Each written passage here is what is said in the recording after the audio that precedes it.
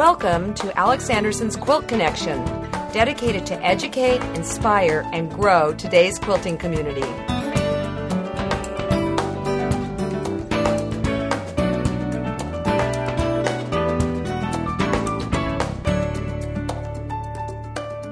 Hi, welcome to episode 18. I'm Alex Anderson.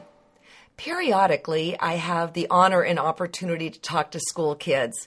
And I love this because no matter what their age or demographic, I always get them interested in quilting. Oh, we have a lot of fun. I tell silly stories and, we just goof off. But my bottom line goal is to hopefully intrigue some of them into the sport of quilting. Well, recently my daughter called, as she doesn't live far from me, and she's a teacher's aide and substitute in a wonderful little elementary school. And she asked if I'd be willing to come and talk to the kids about quilting, and it would be specifically a 4-5 split. Of course, I'll be there in a second. I mean, not only would I want to hang out with my daughter and see her in action, but also, hey, it's another opportunity to get to kids. But then she threw in the monkey wrench. She said, it has to be about pioneer quilting. Yikes. This is not my strong suit. But hey, I said, of course, and I figured I could get the information that I needed. So where was I going to learn about this? Okay, I couldn't find a lot on the internet. And then all of a sudden, I remembered Fancy Dry Goods owned by Lindy Miller in Columbia State Park, which is just outside of Sonora, California. I called Lindy and I said, Lindy, could I talk to you about pioneer quilting? And she said, well, absolutely. And I went, wait a minute. Why don't I go visit Lindy and bring an episode to you? Let's check it out.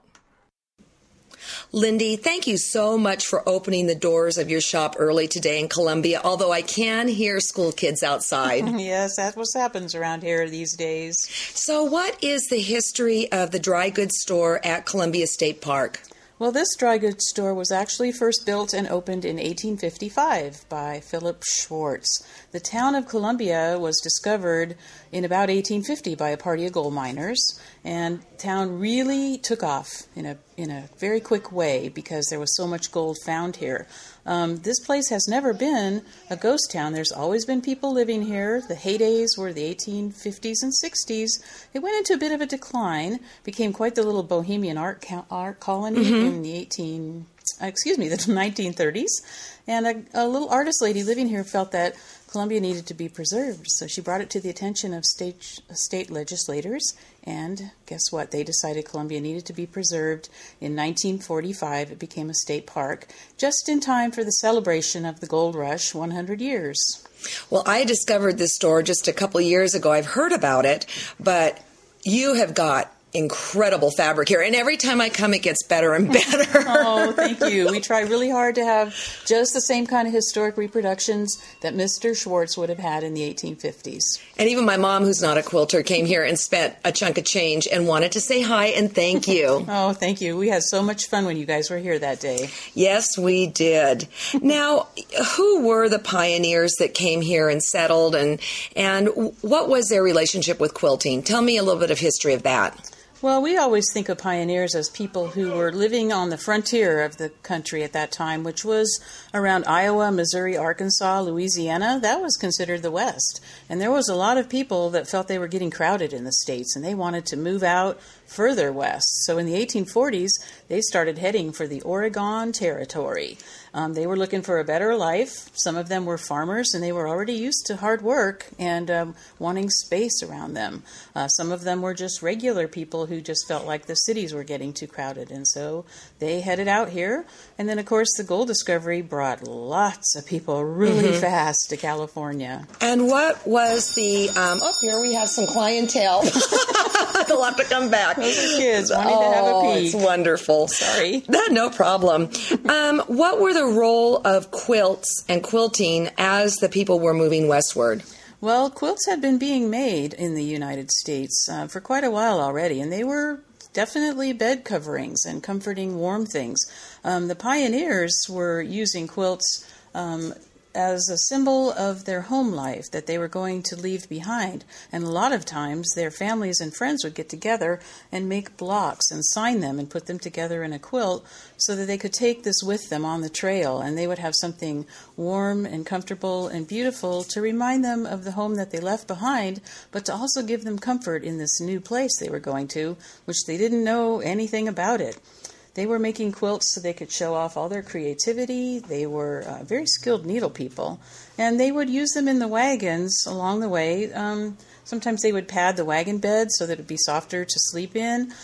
Sometimes they would wrap up their dishes, or maybe put a folded quilt on that wagon seat, which probably got kind of hard after a while. Can you imagine? Oh, no thank you. Bumping along. So even then, quilts were multitasking. Absolutely. Functional and beautiful, doing lots of different things. And then can you imagine when you got to your little rough cabin or tent out here in the West, and you could open up a quilt and just wrap yourself up in it and say, wow, this is from home. This is beautiful. People made this for me, and I don't feel so sad and lonely. I'm feeling optimistic now. Well, I think one of the things that's really cool are a lot of the patterns that I love to work with probably were even named and made during that time period, right? Oh, absolutely. They were making piece blocks starting about the 1820s and 30s, and some of the names that they came up with would be designs that looked like things around them, such as flying geese or stars were always popular, the rising sun and the mariner's compass.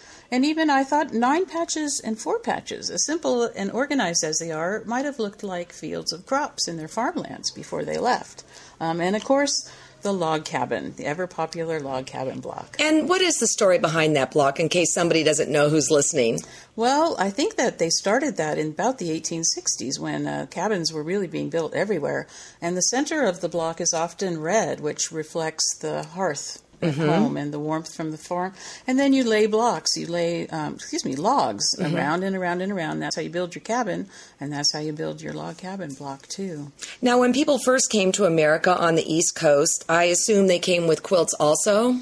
Oh, absolutely, because they were coming from England and quilting had been going on there in a different form. They had whole cloth quilts, whole pieces of beautiful chintzes and gorgeous things that had been coming to that country from India, which is where some of the first cotton production actually started. The finest goods were made there, and then they were printing them there, and when they first exported them from India to England, boy, people thought they were just beautiful and very, actually not too expensive. So, well, at what point do you think cloth was, or do you know, was cloth produced in the United States, or was it imported for quite a while? Oh, yes. The colonists came and brought all kinds of things with them, and they kept receiving imported goods from England.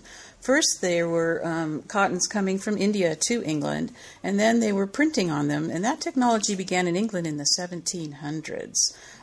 Printing began in the United States on cloth that they actually imported, and the printing started here in about the 1770s. So right after about the time we became a country, right after about the Revolutionary War.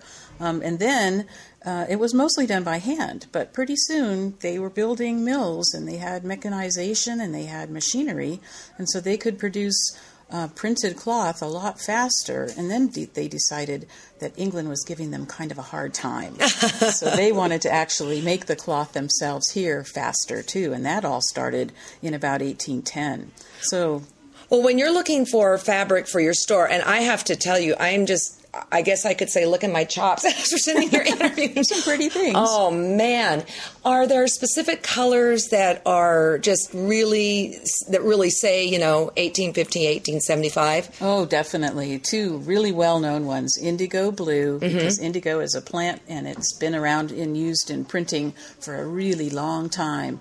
And we have some prints here that were actually copies of French prints, so we know they were being used in Europe extensively. And from indigo, you can get all kinds of wonderful shades of blue, from really good rich darks up to some gorgeous sky blue colors. It all depends on the little secret treatments you do to fabric before you put it in an indigo bath. The other one that's really, really popular is madder.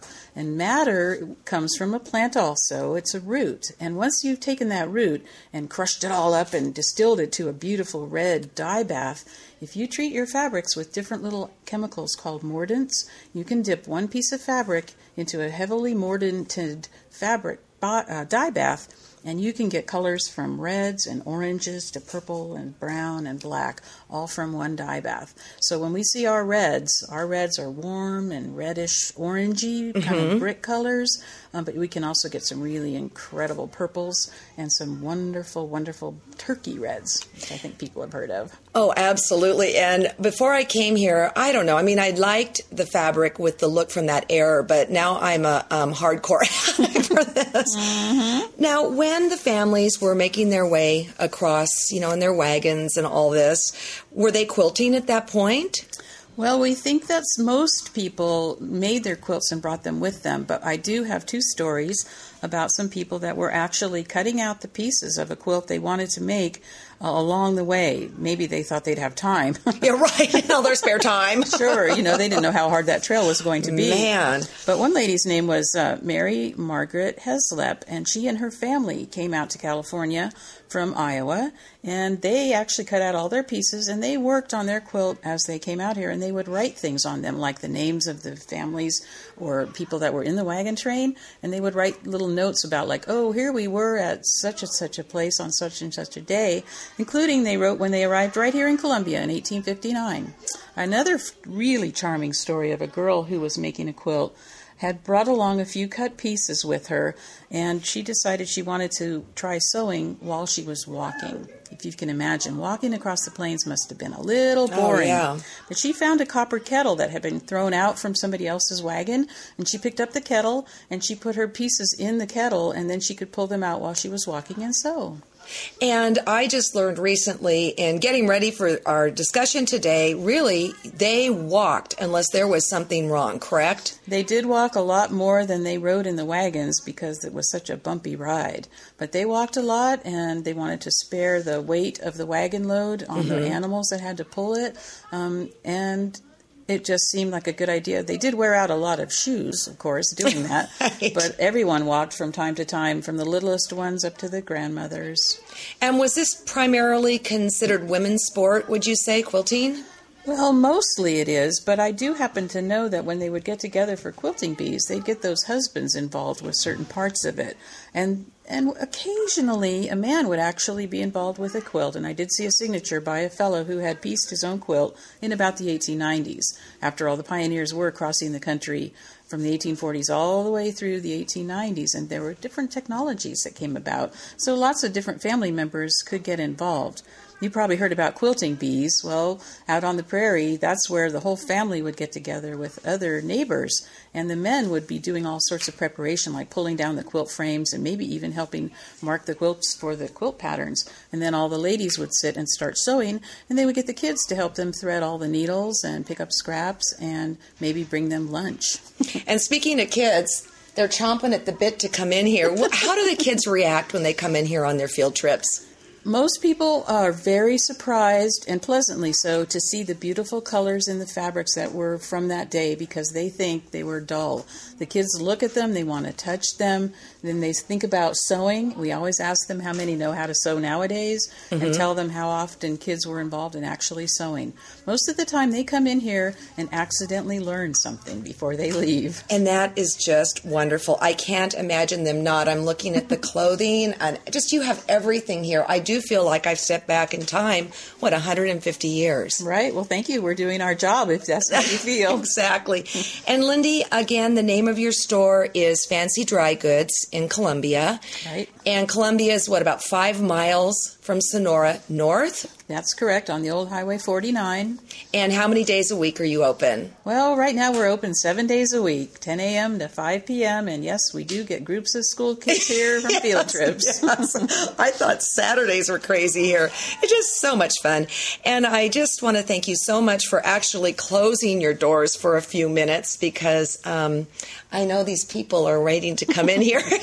Well, it's my pleasure to sit and have a chance to visit with you. Yeah. I have lots more to tell, so tell your listeners to come on up anytime. Absolutely, and I'm going to put a link to your website. Oh, great. And this is just so much fun. It's a great place to come. Well, You can get your whole family here because of the entire Columbia experience. Exactly. But you can ditch them at the candy store or the toy store, and that's where your husband works, right? Yes, my husband has the toy store, and he likes to talk about the mining because he's building with wood over there, and he knows a lot about mining techniques. And then come on over to Lindy's store and shop till you drop. Thank you so much. Oh, you're welcome, Alex. Thank you, too. Yeah, and thanks so much for listening. And until we meet, and we quilters do get around, happy quilting.